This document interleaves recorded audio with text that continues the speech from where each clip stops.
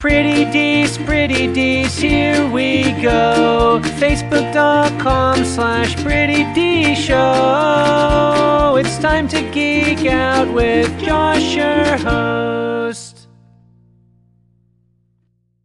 What's going on, everybody? I'm Josh Meek, the Uber Geek. Thank you very much for joining me on Pretty Dees, your daily entertainment and pop culture podcast. Nintendo had a Nintendo Direct, and people, I think, were a little disappointed with some of the announcements, but I think there was some pretty cool stuff they announced. I think people were holding out for, Smash Brothers or Animal Crossing or something like huge that they didn't know about. But really, we just kind of got some updates and then a couple new announcements that are kind of exciting to me. I don't know if they are for everyone, but I wanted to touch on some of the things that we did learn about. So first of all, we found out that Doom is coming to the Switch this holiday, and then Wolfenstein 2 will be coming in 2018. Which I think is interesting because those are going to be the first kind of serious shooters, serious first-person games that the Switch will really have, kind of as far as like those like core gamer shooter goes. So it'll be interesting to see if down the road we get like Call of Duty and stuff like that too. And it'll be super interesting when those two come out to see how they sell.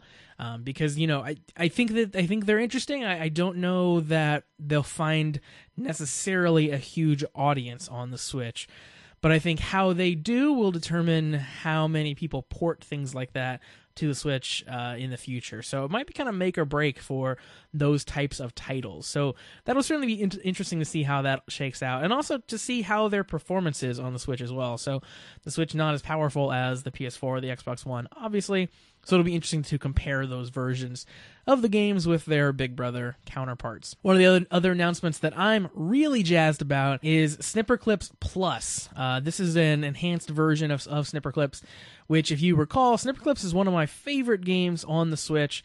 Something that my fiance and I played a ton when it first came out, beat the game. One of our favorite games. It's great. Snipperclips Plus is going to be kind of the same game with just more, and they're going to release all the extra stuff as DLC if you've already bought the original game. So it'll have 2 new worlds that it didn't have originally, so a little bit more content, which is good because, you could beat that fairly quickly. You could kind of ring it of content pretty fast. It'll have some new multiplayer stuff, which all looks very fun, and it'll have the ability to replay stages you've already completed with random body shapes. So not just the starting kind of shapes, but whatever random shape that it generates, which could add some weirdness and add some extra challenge to some of those stages.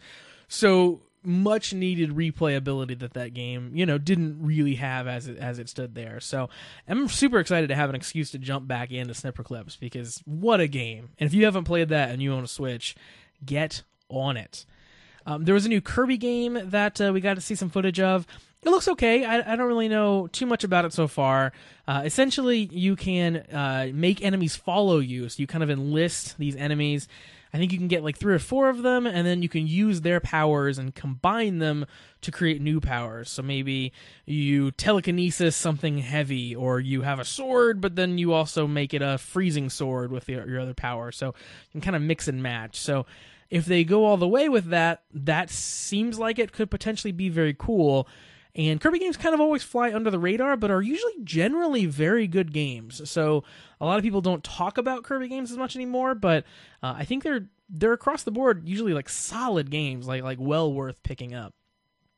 We got some announcements of some new bundles. There's going to be a Super Mario Odyssey bundle, I believe a Xenoblade Chronicles 2 bundle, some new Joy-Con colors, things like that. We also found out about, this is a super interesting project that's happening. Nintendo is putting out not the Virtual Console, which everyone is clamoring for on the Switch, but what they're calling Nintendo Arcade Archives.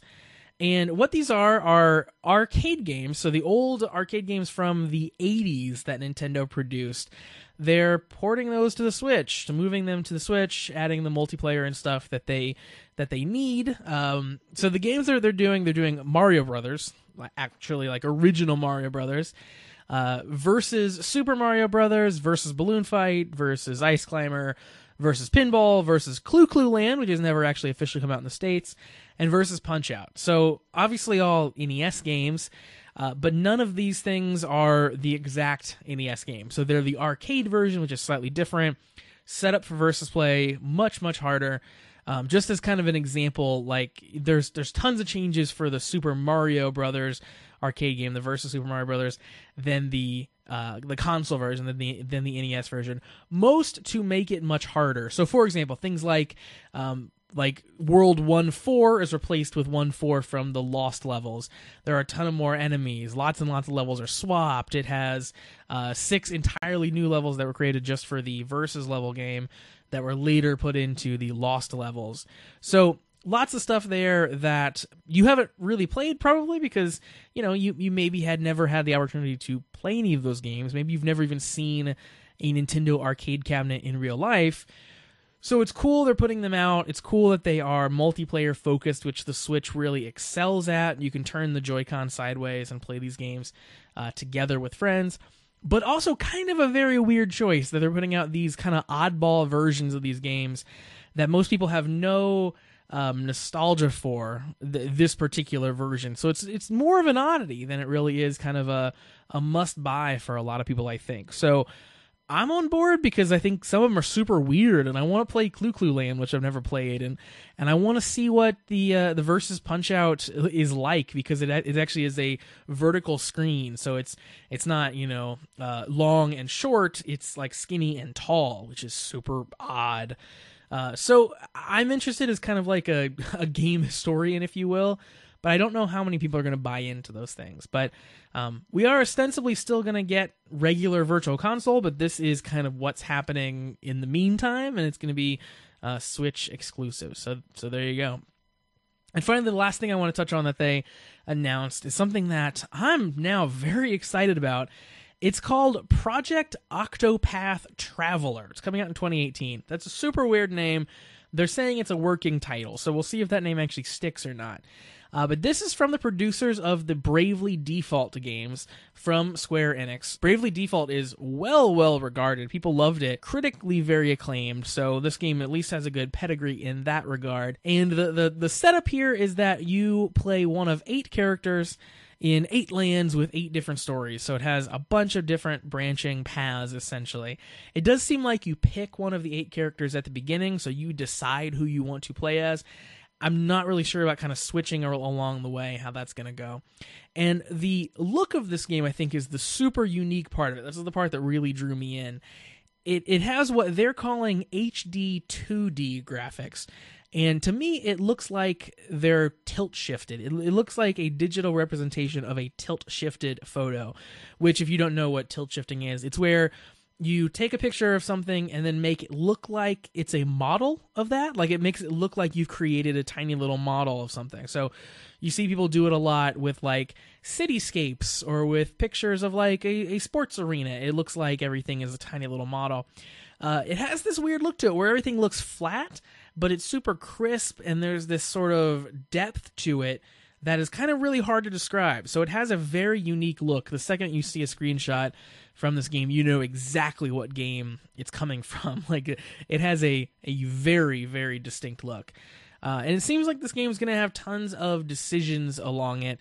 Every character has what they call a path action, which lets them interact in some way with the world. So they showed off a couple of them. One of them was that you can challenge basically anyone in the game to a duel. So one of the 8 characters can do that. And he's just rolling up to dudes in taverns and stuff and being like, "Hey man, let's duel." And then they fight. So apparently you can do that in, like, useful ways. If you know someone is a hidden bad guy, you can make them duel you. If someone's in your way, you can fight them so they'll move.